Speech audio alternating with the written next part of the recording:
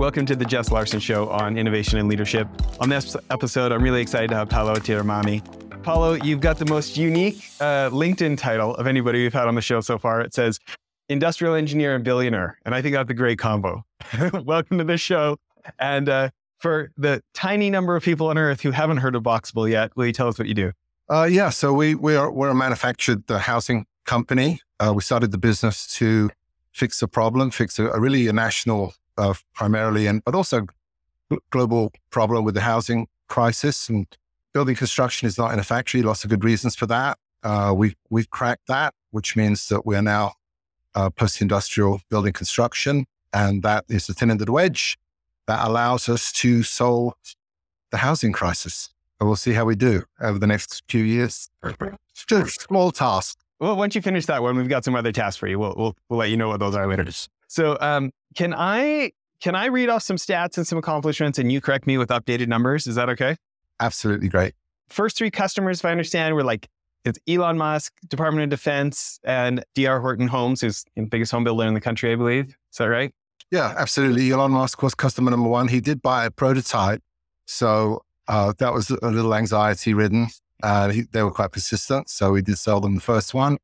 And we did get an order for Department of Defense, 156 units. And D.R. Horton is a customer. They have not ordered yet, but they are investors. They're equity investors in the company. And as I'm sure you know, they're the largest home builder in America, probably in the world. They just crossed over 100,000 homes, and really so flattering to have such a storied company believe in us. Really huge. So 1, 2, 3, not terrible. Sometimes you get a little luck in there as well, so. And I heard about another 167 unit sale that just came through recently. Is that right? Yeah. So there's a miners, the big holes, not children, in Arizona, in Baghdad, Arizona, of all places.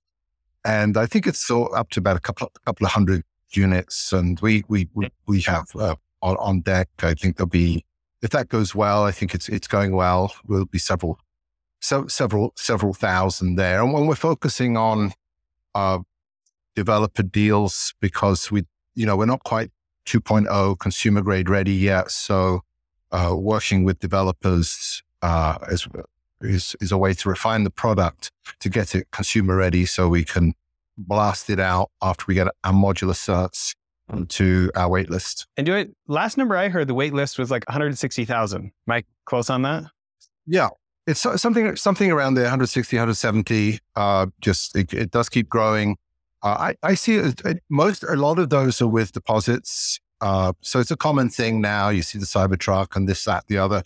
I really consider that expression of interest. How many of those come through? Those are also unique inquiries. So there are folks there that are asking anything from 1 to 50 sort of thing. So it's enough to let us know that the demand is through the roof. But I would say they're not hard orders. It's an expression of interest, but it's a massive expression of interest when you think we're just coming out of the ground, and a lot of people don't know about us yet. So, and I realize for people who may not have seen your units, can you describe this fits 8.5 feet wide? You can drive it down the highway and it sets up in an hour. Can you explain this stackable system? Yeah, absolutely. So from the top down, Boxable makes these building shells. They're essentially rooms that can be subdivided. The plan will be to have 3 sizes of rooms, and the best way to think about them is the 3 sizes of Lego. The little square one, and the rectangular one, and then the one in between that nobody uses. So, those 3 sizes, which you can connect, stack, cantilever.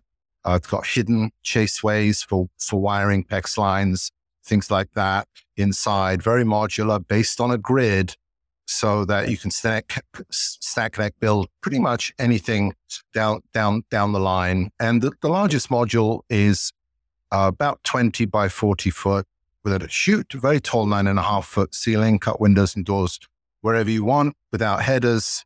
What can't you build with that? You can build most things most of the time with that. And that point of entry has been that little square Lego, the 20 by 20 foot building shell. And we configured it as an ADU, which in the California market, for your viewers, is an accessory dwelling unit, granny flat, kids that won't leave the home, that sort of thing. And so we configured it for that as a studio home and got this huge reaction, much outside of the borders of just the original ADU market. And the casita itself is a studio home, 20 by 20, 9.5 foot ceiling, but it packs down to this sort of magical 8-foot number, which means it can go down the highway without flagged cars and additional permits and things like that. And then it unpacks in about an hour. So it's sort of blows people's minds that you can unpack a house.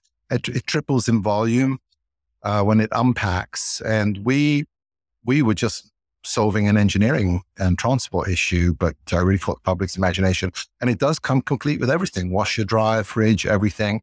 And once it unpacks, there is no additional work to do. Everything ports to one corner in terms of waste, gray waste, heating, electrical, things like that. Plug it in and you're living right to modular code. That's incredible. What's a single casita unit retailing for, do you think, at this point? Yeah, so $60,000. We were at $50,000, but that was 3-4 years ago.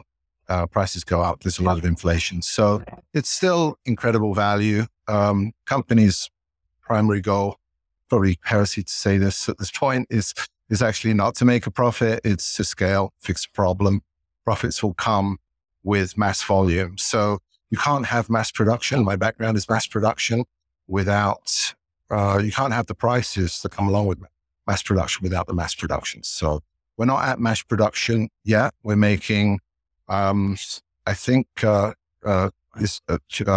making 2 or 4, two houses a day, which sounds like a lot, but it's not. So congratulations on opening the second factory. Was that just a few weeks ago now? Yeah, exactly. So what we have behind me is 170,000 square feet. So really, we came from a 10,000 square foot R&D space to see if the concept was viable. And we really consider what we have behind us still essentially a large R&D space. It's just the project is that big.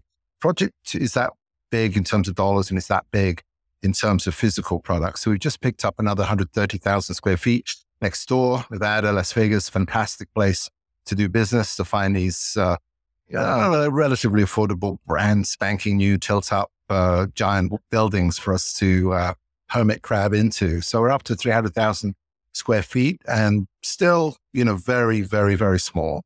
And I think we'll have some more news on that. Maybe in a couple of weeks, we'll see in terms of further size. Oh, that's exciting.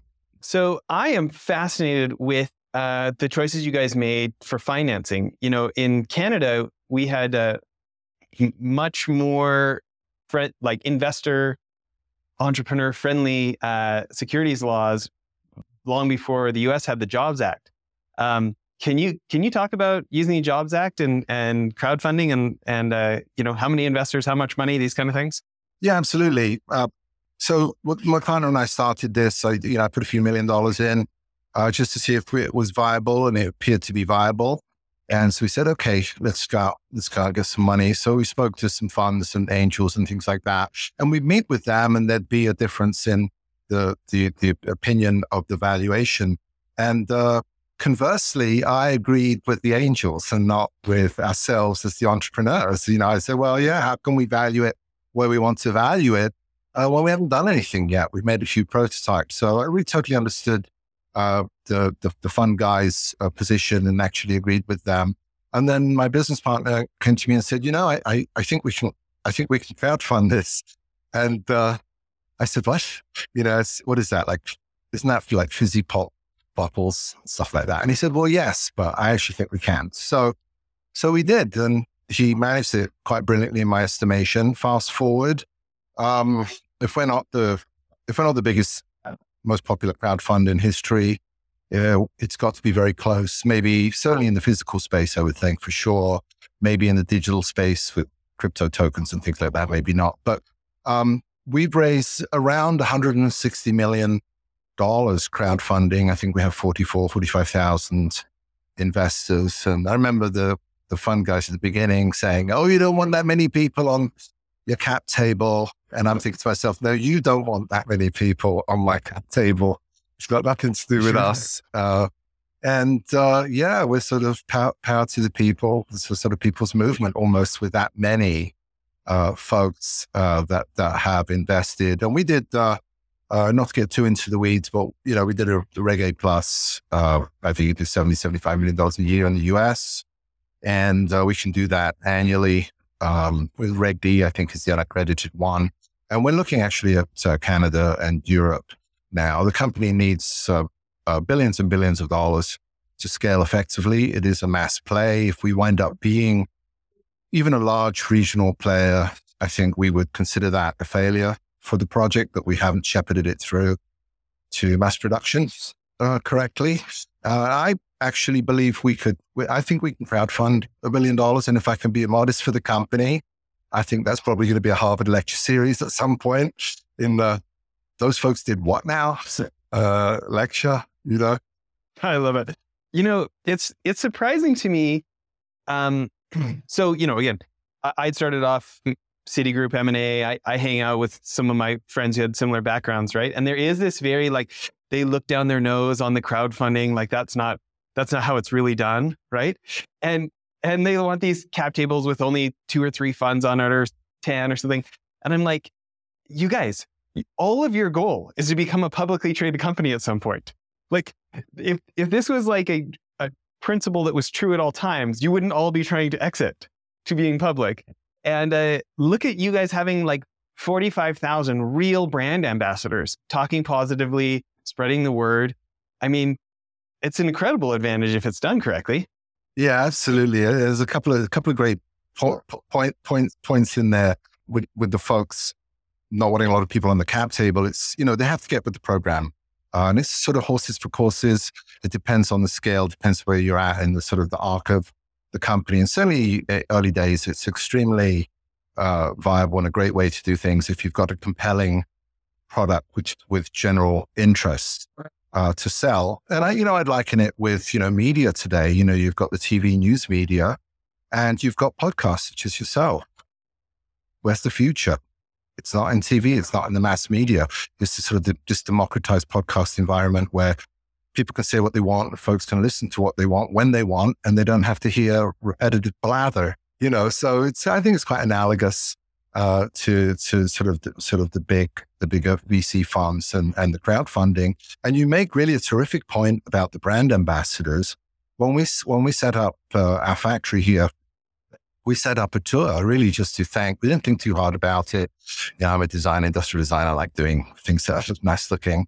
And so we set up a Disney tour and we patented it. I'm a big fan of Disney, what they do with their parks and things like that. And we patented it after Disney. Folks come, they sign the waiver, they put all the PPE, the orange PPE with the boxable hat on, and they're getting into the sort of space capsule electric car. They got a roof over their head. They don't need the PPE, but they love to put it on. We love to dress them up. They love it. It's all part of the experience. And the doors open like a Jurassic Park ride.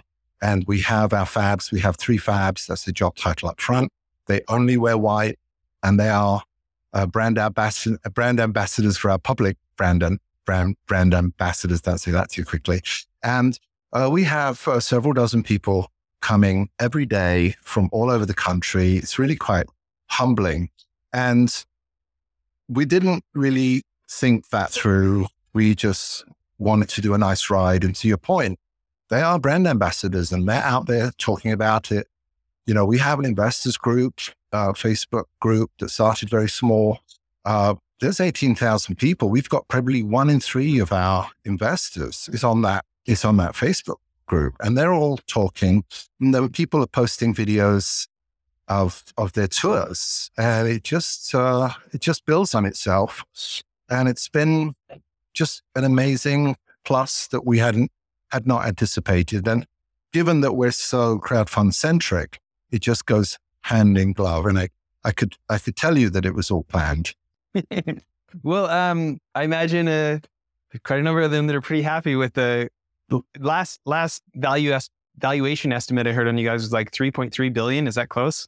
Yeah, something like that. And I think that it's important for folks to understand the entire vision, how much we actually have to raise, how big the marketplace is, what a unique position that we hold in the marketplace because we've created it. We're the only people that have created a post-industrial marketplace for building construction as consumer goods, to be as perfect as an iPhone, to get it as quickly as you can get or order a shirt on Amazon. And so that's where we are with that in terms of evaluation. The scale of this thing is so huge, and it's our obligation to get there as quickly as we can. Yeah. I've been lucky enough to have maybe 30 or so folks on who've kind of grown 0 over $1 billion themselves. And I like to ask some similar questions and see how what they have in common and kind of what their unique perspectives are. If I could ask some of those, I think one of my first ones is, how would you define product market fit? What does that mean to you? So product market fit, it depends really what you mean by that. But the customer is king, right? So you can't have a factory that makes, a fantastic A-frame house and then everybody's got to live in an A-frame house, or a container and everybody's got to live in a container. The customer is king. And the way to divide that is that the customer needs all the customization they need. And the factory, like the one behind me, needs to make repeatability. But at the end of the day, it absolutely has to be about the customer.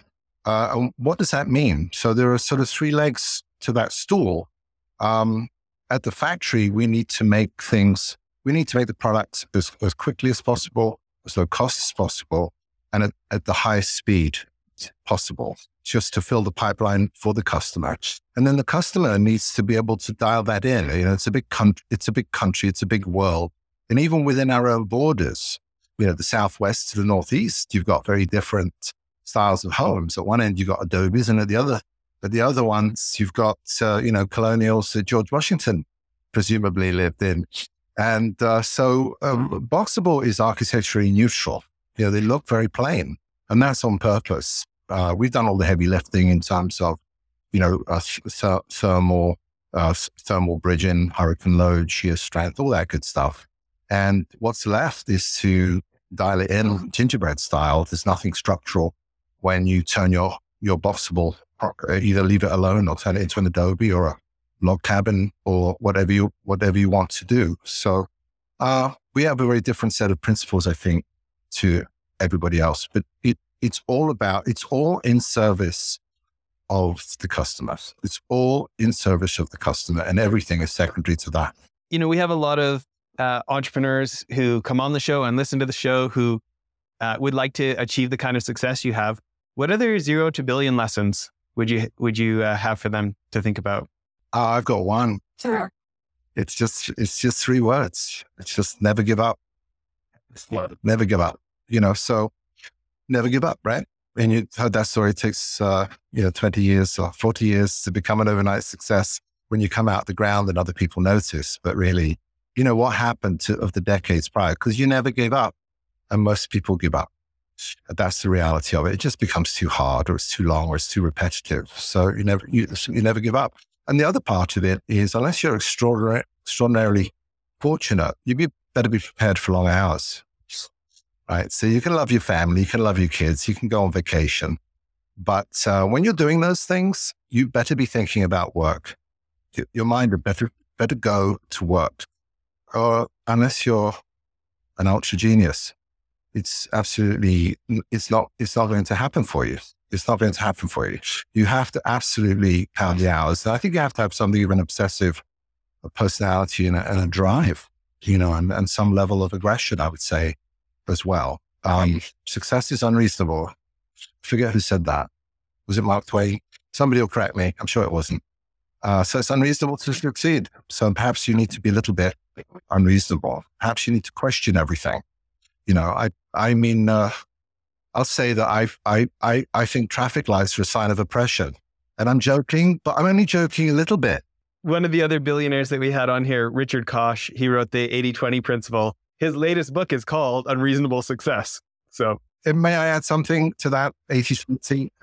So 80/20, it actually in reality turns out to be something like 95/5, right? So for your viewers that may have not come across that, it's 5% inspiration and 95% perspiration. But the other part of that with entrepreneurship and growth is you have to be able to take measured risks. My friends may look at me and say, well, Paulo's a risk taker, but I'm not. I don't believe I'm a risk taker. I get my facts and I'll don a helmet and then I'll take my risks. But in business, if you want to grow, especially as it relates to entrepreneurship, you have to make 100% decision. You have to make a decision. It's digital. Did I or did I not make that decision? Normally it's digital. You do or you don't. And you often have to make that with 5 or 10 or 15% of the information that you really need. So what happens in that instance is you can be cautious and wait. And maybe that train leaves the station. Maybe that opportunity, large or small, passes you by. And it could be a component opportunity of a larger opportunity. It could be the big opportunity itself.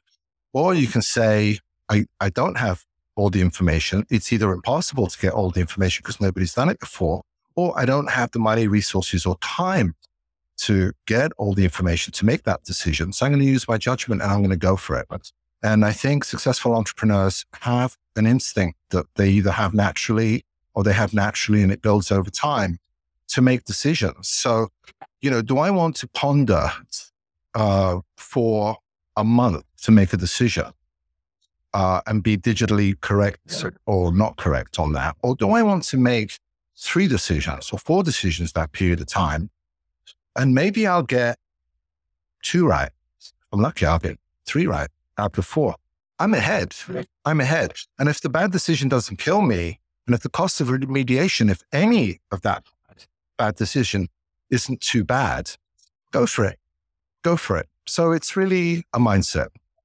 Are you safe? Or are you just going to swim over to the deep side of the pool? Another question I have for you is, you guys have fun. Like I like to see the Tesla pulling a Boxable. Like you guys have fun. You joke. You're not like so precious. You're like, I watched a lot of your videos and more times than not, somebody's laughing in them. Right. And, well, I was just thinking about another billionaire, Richard Branson. He thinks that his job is to get free ink, to get people to talk, to get in the newspaper without paying for the ad, to have fun and to be willing to be the public personality. And there are a lot of CEOs or founders who feel like, well, logic says if we have the best thing, it should sell. So that should be enough. I shouldn't have to be a public personality. And there's obviously many, many companies that have been built with a very private founder who isn't. When you think about the advantages of being public, of making funny videos instead of only serious ones, these kind of things, what do you feel like the advantages are? Yeah, so I've really touched on a couple of things. So before I just touch on those, it comes to Richard Branson. I grew up watching him. So he's quite a bit older than me, and just he was. You could tell I grew up in England, in London, and he was there. He was the rock star, and British Airways would call him the grinning sweater because they were all, to your point, they were all stuffy and formal with the suit and tie, and he'd just come in with a big, horrific, 80s woolly sweater. So there's that. And then as in terms of how it relates to Boxable, it may be both a generational and a technological issue. And what I mean by that is social media drives the fun for exposure and investment or profit or awareness. So sort of yesterday's free ink is now eyeballs on a digital screen.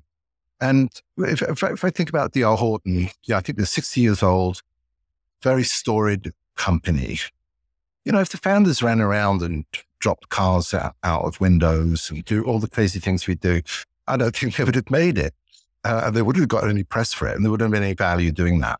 Today, if you can have fun doing that and it makes business sense, that's great. And both my business partner, who's my son, and I are probably wired the same.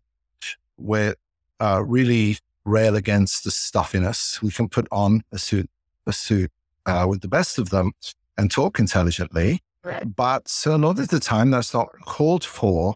And one of the things I think just through osmosis that we're hearing from our investors and fans all the time is they love the fact that we speak plainly and that we are frank and that we are transparent.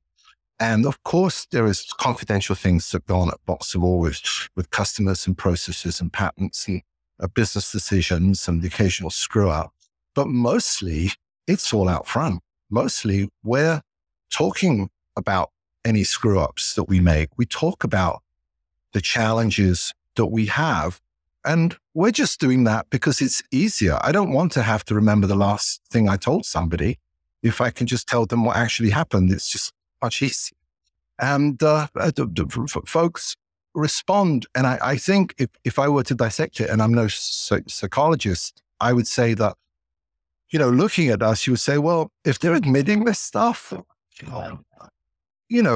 they're pretty much admitting it. And they're pretty frank and truthful and transparent. And we are. And I think that pays dividends in investor and customer confidence. Whereas if we're there with some talking points on a teleprompter, we wouldn't get the reaction from the public that we do. You think about the halo effect that Apple got from Steve Jobs, or Tesla gets from Elon Musk, or Richard Branson and Virgin. If you were talking to a CEO who is they're maybe looking for that little bit of courage to become a much more public face of the brand and see if they can bring that halo effect to their company, what would you say to encourage them? Yeah, I think it depends what type of company you're building. But if you are okay being in the public eye, it's absolutely beneficial. But your privacy does get eroded. And so that's something to consider. But it's hard to imagine being at the level of some of those folks that you mentioned as well.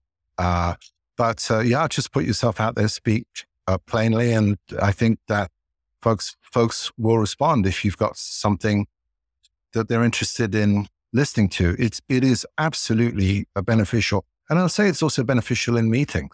When people come in or we meet people and they've seen you already, we're all Neanderthals. And my theory is when you meet another Neanderthal, you're not sure about them, right? So you're going to have some questions and you're going to be rather guarded. The second time you meet the same Neanderthal, you're like, oh, he didn't hit me with a club the last time. And you can actually move on to maybe a more substantive discussion. And I think when folks have already seen you, you've gone default psychologically to that second Neanderthal meeting where they're ready to have a discussion and see where that discussion might go, as opposed to having sort of an intro meeting where nothing really happens.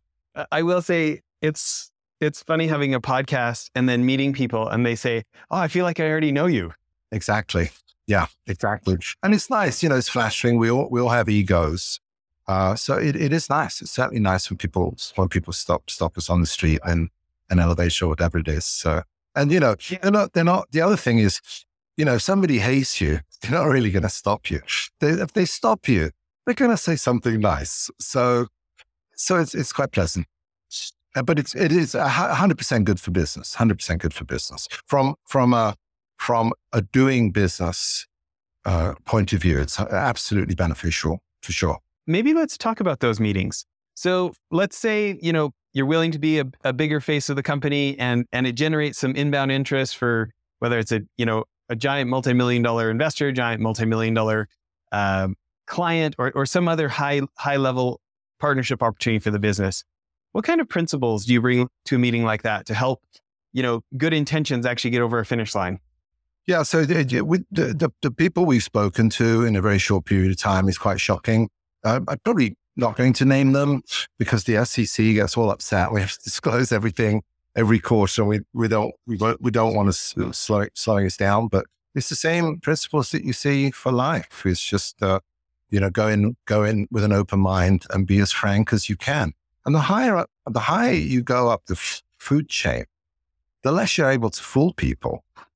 The higher you go up the food chain, the smarter that guy is, the less you're going to be able to fool them. Should you feel so inclined to do so, so if you just go in and be yourself and just speak frankly and from your heart, and that's all it takes. If you're not, so if there's no hidden agenda, that's a good place to be. And you can scope out hidden agendas if it's from on the other side fairly quickly. I'm interested, when you think about those large enterprise account sales, so often, especially at the highest levels, so much depends on relationship. When you think about meeting this high-level person that could be millions of dollars for Boxable or anything else, and you think about the principles of creating a genuine relationship with them, because it's going to be a while before a check gets signed or contract gets signed, what's your mindset, or what tips do you have for other CEOs who want to get better at that, building the relationship in between meeting them and getting the contract signed? Oh, it's just one. Don't be intimidated.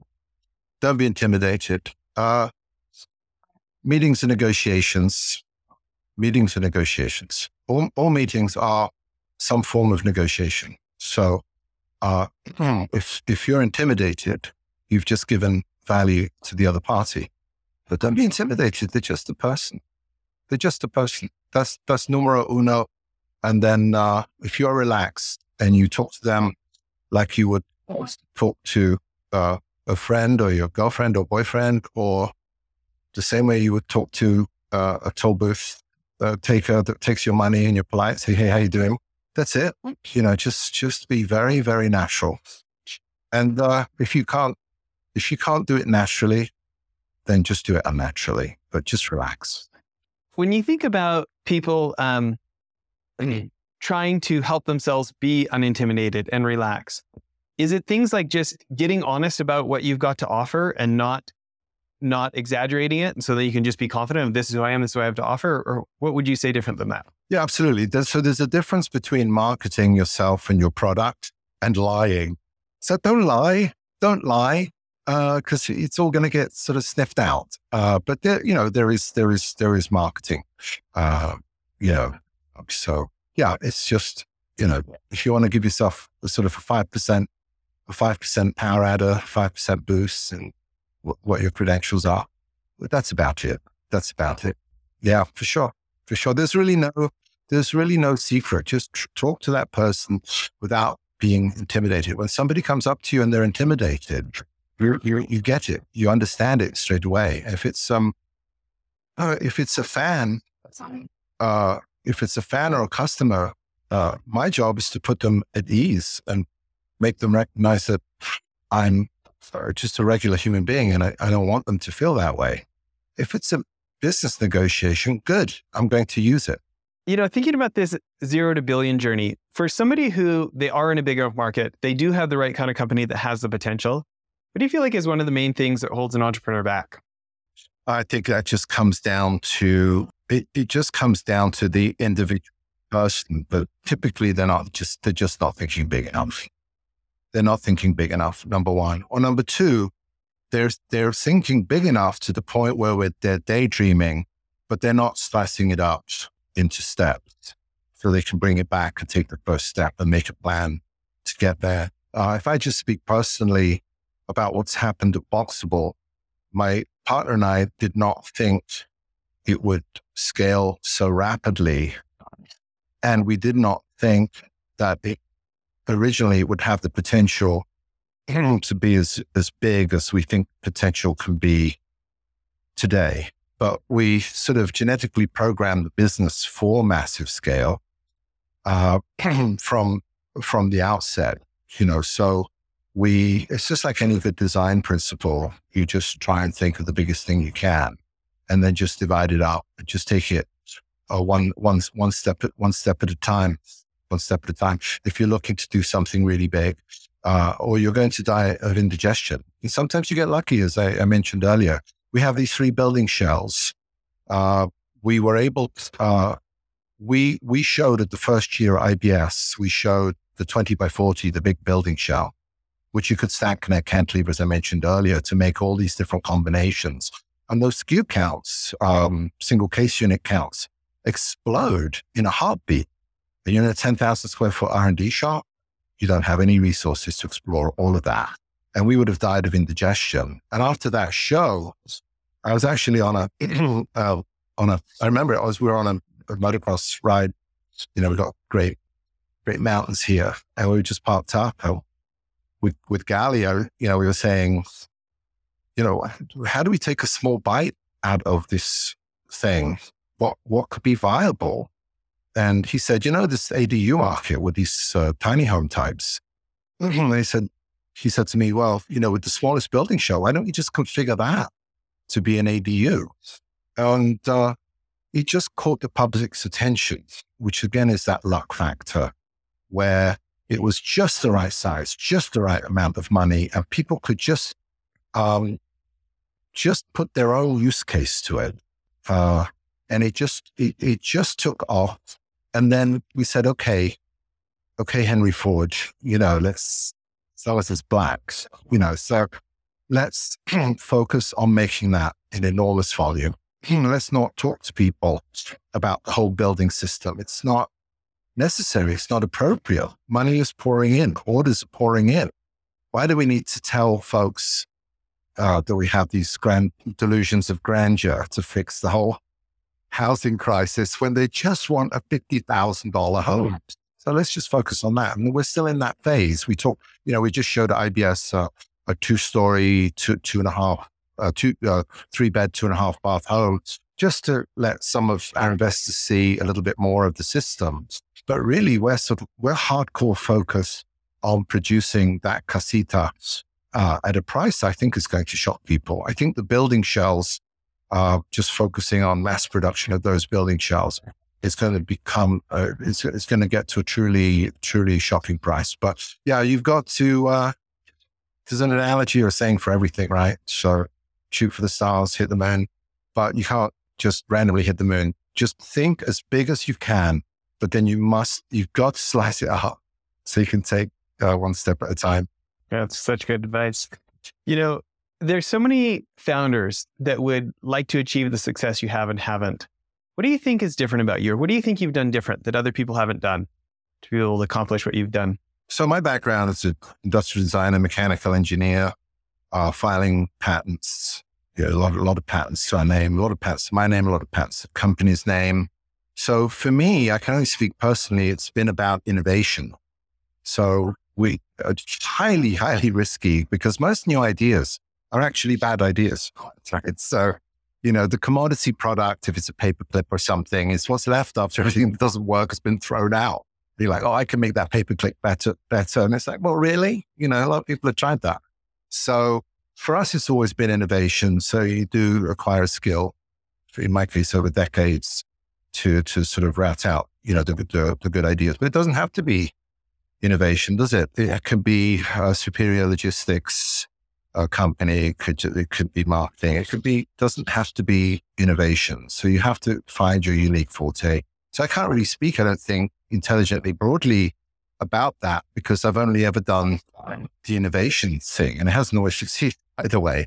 But you know, for us, instead of, you know, we would typically file patents and license them to industry for royalty, very simple business model. And for your viewers, a royalty would be like, just like any other talent. If you are a songwriter or you're an author, and every time somebody listens to your song or buys a book, you get a couple of bucks. So we did that very successfully with Inventions and decided a few years ago that we wanted to be operators in a space. And so we said, well, you know, if an accountant can count and it doesn't matter what they count, just here, put them in front of something, go ahead and count that, please. Then if you're an innovator, it shouldn't matter what you innovate. So for us, we didn't start with the idea. We started with the problem. We said, okay, what's the biggest problem that we can find? And that just sort of preemptively gave us a massive space to go play in. And we were fortunate enough that in our estimation, building construction is the last pre-industrial product, which simply means not built in a factory. It's the last consumer good that isn't, because it's custom all of the time. built out in an open field with variable quality, no brand, and all the big problems that come without post-industrial manufacturing. So the technologies that we've developed here are innovations in them to themselves, but also then, because we're post-industrial in a factory, we can take advantage of everything that a modern world offers any new company or any goods and service, from the internet to just logistics and software and computers. Anything that is a system or a standardized product, we can now take advantage of. So we actually look cleverer than we are because we can take advantage of all of those things. It's been fun that you guys put so many factory tours and things on YouTube. We own a consulting firm, and we do like lean operational excellence consulting. So I got to go do the tours in Japan at Toyota and all over the US for people competing for some of the prizes. And, it's like, because you're like publishing the real conversations, it's like I can hear you guys innovating right on the videos. Oh yeah, we're thinking about this, but actually the next iteration, we're doing this. And it's fun to feel like we get to be there with you.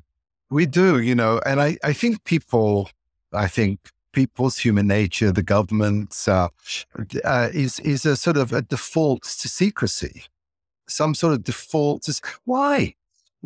We had the folks from Monroe come in, Sandy and his team came in, because we're trying to get to the finish line. The finish line is, highest quality in Europe, lowest cost, fastest speed, as I mentioned before, as quickly as we can. And in our conference here, our main conference room, we have a big red button. You push the big red button and it flashes. That means there are cameras and mics. And so we had a wrap-up section. They came for a preliminary week. We hit the button, and we'll look at it through any confidential information. It's basically a long form, several hour wrap-up. It's in the weeds, definitely for geeks. Got nothing to hide. If their team says you're doing that really badly, our reaction is great. We've got something to fix, and the cost will come down. And if you want to throw some praise, that's nice too. So, yeah. So to your point, absolutely, we can put it out there. And we put mistakes out there too. And I think that's also very validating. I think for us, it's just cathartic, honestly. You're just like, oh, look, we screwed that up. Look at that. It snapped in half. That wasn't good. It's all great. So we'll be posting that up. It's several hours long. And it's great, Oh, so fun. For the rest of us who want to build bigger innovation muscles, what's a principle that served you well as you've basically had a career of innovation? Oh, yeah. I think that I can answer that. Most innovations, I don't even know what a true innovation is. Everything is out, but you can reference other things. I don't know how to put that. You can reference whatever your task is. You can find something outside of that discipline to reference the task. And I think so. You just have to sort of broaden your bandwidth, blinkers, whatever you want to say. You can't just think a chair is not a chair. Just think about furniture, think about concrete, think about jetliners, think about everything and anything. You have to really, just absolutely broaden the horizons. I think that folks with sort of attention deficit disorder, it used to be very popular a few years ago. Seems to have died down, by the way. I think we've gone on to other maladies. But, I think that those folks who cannot stay on task have basically a lower fence for incoming thoughts and ideas and noise. So it's a lot less linear and structured, and it's more chaos. And that chaos creatively can be very, very good. But I think if I had to describe it, I would say you just have to look outside of the task for the solution oftentimes. I know that's terribly abstract. I can't find a better way to describe it. No, I love it. It lines up with so much of the best advice out there from IDEO or, Richard Koch, the guy we spoke about earlier. He says you need to look in the distant part of the solar system because it's the only way to get out of the groupthink, the people in your industry. Listen, this has been so fun. will you give us the website for everybody who wants to go put their pre-orders in? Yeah, Boxable.com. Well, thank you so much for making time for this. This has been great. Jess, I really enjoyed it. And I looked through your website yesterday before coming on, and you've had a lot of really great people on. And so you're going to be following me around in my car on my audio for the next couple of weeks as I grind through a lot of the really, really cool folks you've had on. So that's great for me. Oh, thanks so much.